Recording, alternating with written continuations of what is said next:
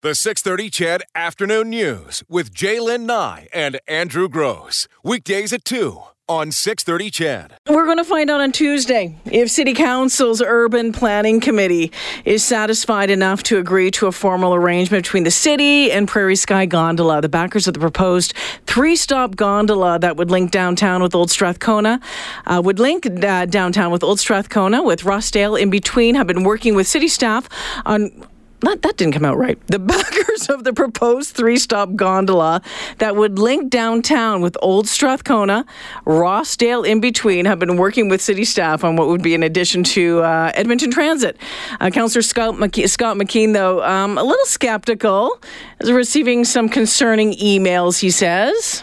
Happy to answer emails from really angry constituents over an issue that we hadn't brought forward. Was a little bit challenging and interesting, but I'm not critical at all of the folks who did bring it forward, want to prove out an idea, and I will have an open mind. He will have an open mind. So as mentioned, Tuesday, Prairie Sky hopes to secure a formal arrangement that will see them spend $75,000 to do a preliminary economic and technical assessment of the project to make sure it's worthy to go ahead. We're joined right now by Jeffrey Hansen-Carlson, and one of the brains behind it all. Hey, Jeffrey. How are you? Hardly the brain. Wow. Okay. Well, you're the face of it, right? Just having lots of fun with it. You're having lots of fun with it. Well, you know what? It's a fun idea, Jeffrey, but I still think that there's a lot of folks out there wondering, hey, what's this going to cost me?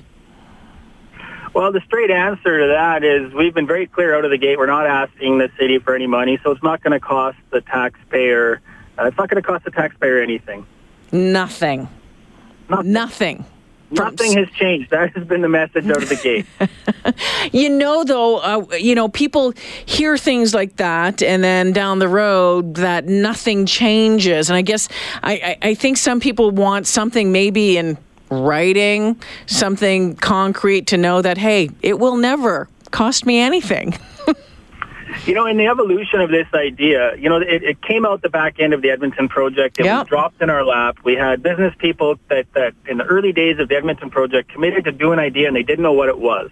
And suddenly we woke up and we had to figure out how to develop a gondola project. Yeah. And it's been a fascinating exercise because the more research we've done around the world on urban gondola projects, the more we have realized Edmonton is the perfect place to do it. Why is it the perfect spot?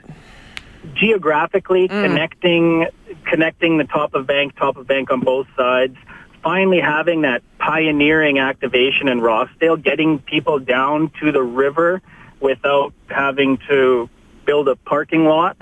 It just puts so many check marks and so many boxes over the River Valley in Edmonton. And to expand on that a bit, all of the projects, the 40 projects that we looked at that really fit, that really align with this, they're privately owned and they're profitable. They're privately owned and they're profitable. And so we're developing this idea very firmly on the basis that it will be privately owned. Okay. At the same time as satisfying a lot of unsatisfied needs for the downtown core, for Rossdale, for the festivals, restaurants, theaters, and all the rest of it in Old Strathcona. So I know that this idea caught people off guard. Frankly, it caught me off guard, but there's 18 really, really, really smart people working on this. And we've had a lot of moments where we look each other in the eye around the boardroom table and think, holy smoke, this really does make sense. So, and you know what?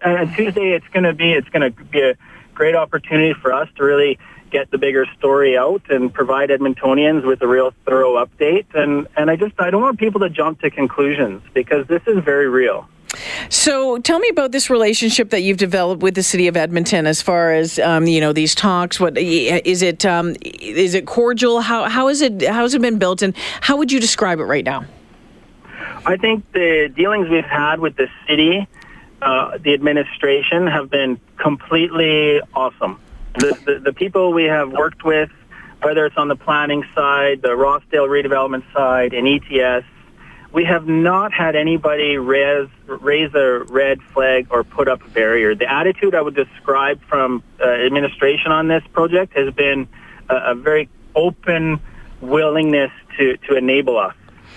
This preliminary economic and technical assessment, you break that down for my listeners, numbers, costs, that sort of thing?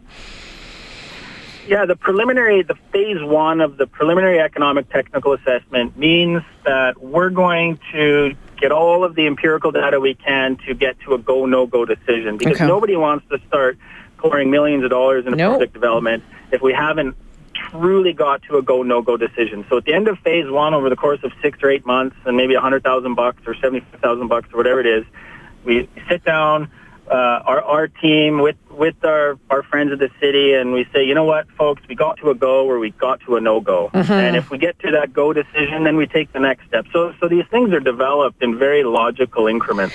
You have been, as you mentioned, been talking with experts around the world. Have they waved any red flags at all about the Edmonton proposal? No. None? No. Okay. No. So are there any sticking points right now for you, well, besides getting, to this step that you're hoping to hear on Tuesday, any sticking points? Like, what about land agreements, that sort of stuff? How is that all going to shake down? Yeah, we have, on the land side, we've done a lot of work in the background. We have 5 station location options. We've narrowed it down to 3. One of them needs a bit more work. It does require participation from the city, but it's not a kind of participation where we're asking for anything for free. And it's the kind of participation that already aligns with existing neighborhood plans.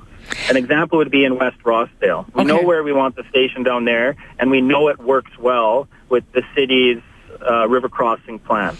So we've had those conversations. We've crossed those bridges, but we haven't started talking about, the financial discussion on the land. But in principle, we're there. Okay, Jeffrey, a couple of texts coming in from my listeners. I'm going to ask you the questions, okay? Sure. Who would be liable for staffing, maintenance, and EMS for rescuing those stranded on a stalled gondola? We would, but let me give you an example. The Portland Aerial Tram in Portland in 2017 was down for a total of 17 minutes.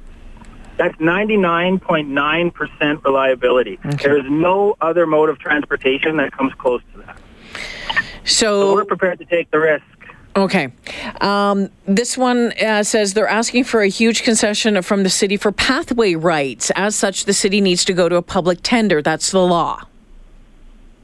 I don't understand that question because I don't think we're asking for that unless I'm missing something. All right. Well, you know what? You know it better than I do. So he's talking about pathway rights. They're probably talking about the high-level line group. Okay.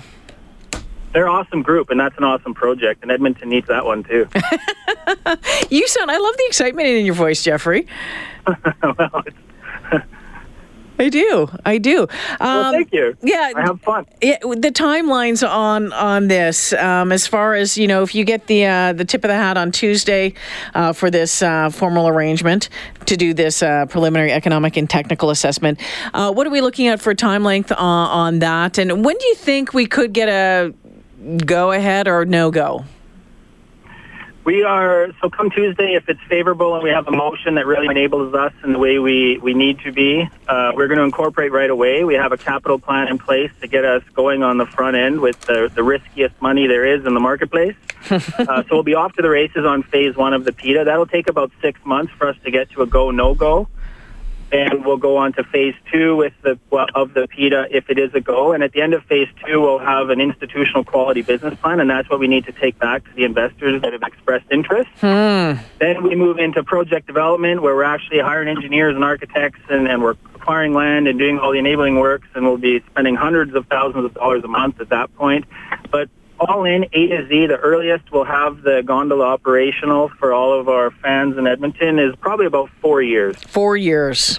Well, we'll be watching it closely, Jeffrey. Thank you for talking with us this afternoon. Anytime. Thank you. You betcha. Jeffrey Hansen-Carlson joining us this afternoon. Gondola Project. The 6:30 CHED Afternoon News with Jaylyn Nye and Andrew Gross. Weekdays at 2 on 6:30 CHED.